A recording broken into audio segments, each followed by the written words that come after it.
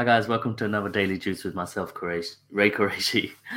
Today I will be previewing double game week 23 and a few juicy assets that I think we should all consider. First of all, of course, we've had the announcement of double game week 25, and also we got the blank, of course, in game week 28. So we need to consider the assets going forward to kind of plan. So it's very dangerous to bring assets who are going to be blanking because obviously you're going to look to move them on. So first up, West Ham versus Chelsea. No one really interested from West Ham, so I won't go with that. In regards to Chelsea, Kepa, the gift that keeps on giving. Other players that I like is Badiashile because they did not register him for the Champions League squad. So I believe he'll start mostly every single Premier League game. And of course, we got Reece James. If you look at his points recently, it looks like some coding out of the matrix to 0 and 1s, but we know how explosive he is. Next game, Arsenal versus Brentford. From Brentford, Ben Mee's been absolutely phenomenal. You got him, you keep him, but sorry, if you've had him, enjoy what you've done, but probably look to sell him on now because he's going to have a blank and also no double game week. So probably focus more on getting assets who are in the double game week, who have double game weeks. Arsenal, I think the top three at the moment would be, for myself, Gabriel, Saka and Ødegaard. Personally, I'm looking to bring in Saka for a hit at the sacrifice of Martinelli because I do have some concerns. I think in the next 5 games, so it's 3 game weeks, I do think he'll be benched in one, and I think with a couple he'll be coming off early. And with Arsenal, especially attacking assets, you want ones that you trust are going to be playing longer. So I wouldn't even put Martinelli in the top 4 Arsenal assets. Personally, I think it's Saka, Ødegaard, Gabriel, Nketiah, and then I'd say Martinelli. So that's what my order would be. Crystal Palace versus Brighton. No one Crystal Palace I'm interested in at the moment, but with Brighton, Mitoma's just been magnificent. Most purchased player once again this game week. Interested to know if many people know that they blank, but he has been wonderful, absolutely brilliant. I'd love to bring him in, but they might have a double game week in 26 or 27, I believe, but until that's announced, I won't be bringing in any Brighton players. The other player will probably be Estupiñán because looks like he's assured to play on the left and also has an assist in him as well. Next up, Fulham versus Nottingham Forest. I have Mitrovic, going to keep him. Andreas as well, he'll be on the bench, but no one I'd look to bring in there. Same with Nottingham Forest as well.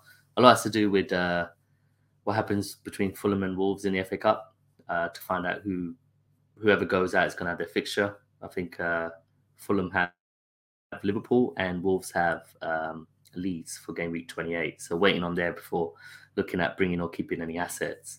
Next up, Leicester versus Tottenham. James Maddison's back. Looks absolutely brilliant. A player we should have an eye on, but someone we're not going to bring in just yet.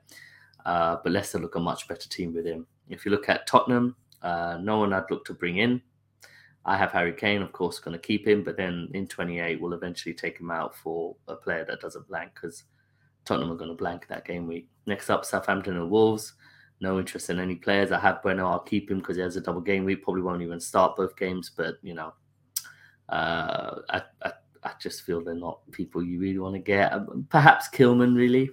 But, Wolves have not been that solid apart from, obviously, the Liverpool game. But Liverpool have been struggling recently. Last game of Saturday is Bournemouth versus Newcastle. I currently have double defence in Trippier and Botman. I'm going to play them both for this game. And then when that blank comes in 25, I'm not going to sell him. I'm going to bench him because it sets me up for game week 28. Wouldn't look to bring in any Newcastle assets at the moment because, they'll have the blank in 25 and also they don't have the double game week. Bournemouth, no interest whatsoever, and one of the teams I think will get relegated. Going on to Sunday, Leeds versus Manchester United. What a fantastic game that's going to be. I'm so excited for that. From a Leeds point of view, I think Gnonto is a wonderful player to bring in. Wouldn't even mind if people wanted to bring him in because he is going to play in 25 and possibly will play in 28 as well, depending on what happens in the FA Cup. And Leeds are just such an exciting team. With Manchester United, I am taking out Bruno lightly for Mahrez. And you keep Rashford and Shaw. I'm not going to play Shaw, I'm benching him, but I am going to play Rashford, of course. Probably the most informed player in the Premier League right now. And, it's going to be interesting what we're going to do because in game week 25, Manchester United blank and probably in 28 as well. So I'm just thinking, might as well get rid of the likes of Bruno at the moment, unless you're keeping him as a placeholder for Salah in game week 25, who has a double, which a lot of FPL managers, I believe, will do. Me personally, I won't be doing that.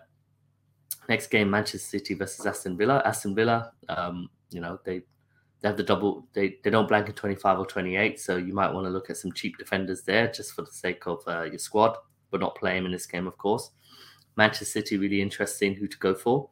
I have Haaland at the moment, and I think I'm pretty set to do Bruno Tomares, simply so I can do Martinelli to Saka. But if you ask me for the 3 best Man City assets, very difficult. Maybe Mahrez, KDB, and De Bruyne, but you really don't know what's happening with that midfield at the moment. It's a risk. Even KDB's not nailed anymore. With defense as well, apart from Ederson, no idea who starts. If you ask me which defensive asset would I go for, it would be Ederson if I could, simply because he's going to start. But Manchester City haven't looked that solid defensively recently. I do expect a win. I don't think it's going to be a battering. I think it could be a narrow 2-0 or something like that. Comfortable, sorry, but not like 5-6 goals. But I think it's going to be really interesting from an assets point of view what we're going to be doing. Next up is Liverpool versus Everton, Merseyside derby. A lot of eyes are going to be from Liverpool assets simply because they got the double game week in 25, so we want to assess how they're doing. Jota's back in training, going to add a completely different dynamic to that front line, and he's a wonderful finisher. If Jota plays, I think Salah simply becomes a better asset, 20%, because Salah can focus more on being what he is, which is a killer from the right-hand side. Darwin Núñez, interesting to see how he performs, of course. No interest in any defensive assets. I think they've been I think they've been second worst since the restart in expected goals conceded. So no interest at all in anyone defensively. And then last but not least, maybe title decider, Arsenal versus Manchester City. I spoke about assets already, more about the game. I think Arsenal have to attack with intent to win this game and not just sit back and look to not lose, because we could go 8 points clear with a game in hand. And that would really, really probably get Man City to start questioning if they should prioritize the Champions League, because, our tails will be firmly up. We believe completely that we're going to win the league at that point. And it's kind of the ultimate asset test to see how good Arsenal are, which is playing Manchester City at home. So I think from a strategy point of view, I think we're going to go in to try and win the game. And I think that's the way we should do it, because I personally think we can beat Man City with our team, especially at home, with the stadium absolutely rocking. It's going to be so exciting. I want to be so nervous. From a Manchester City point of view, I could see them just make sure that they don't lose. I'm not saying they're going to do like a defensive approach, but I think more around, let's make sure we don't lose this game.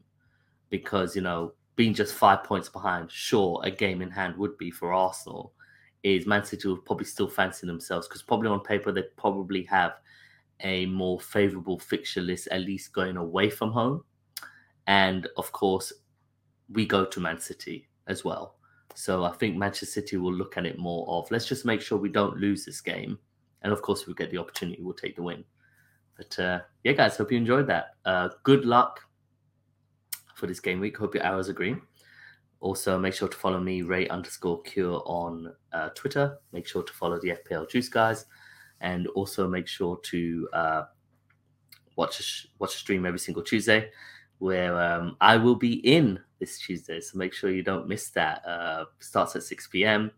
And we'll have guest FPL Flair. And also we'll have a special guest. It'll be Nick's son. So that's going to be great as well. And he's an Arsenal fan. So an acquired taste, a classy taste. So yeah, guys, have a wonderful weekend and speak to you soon.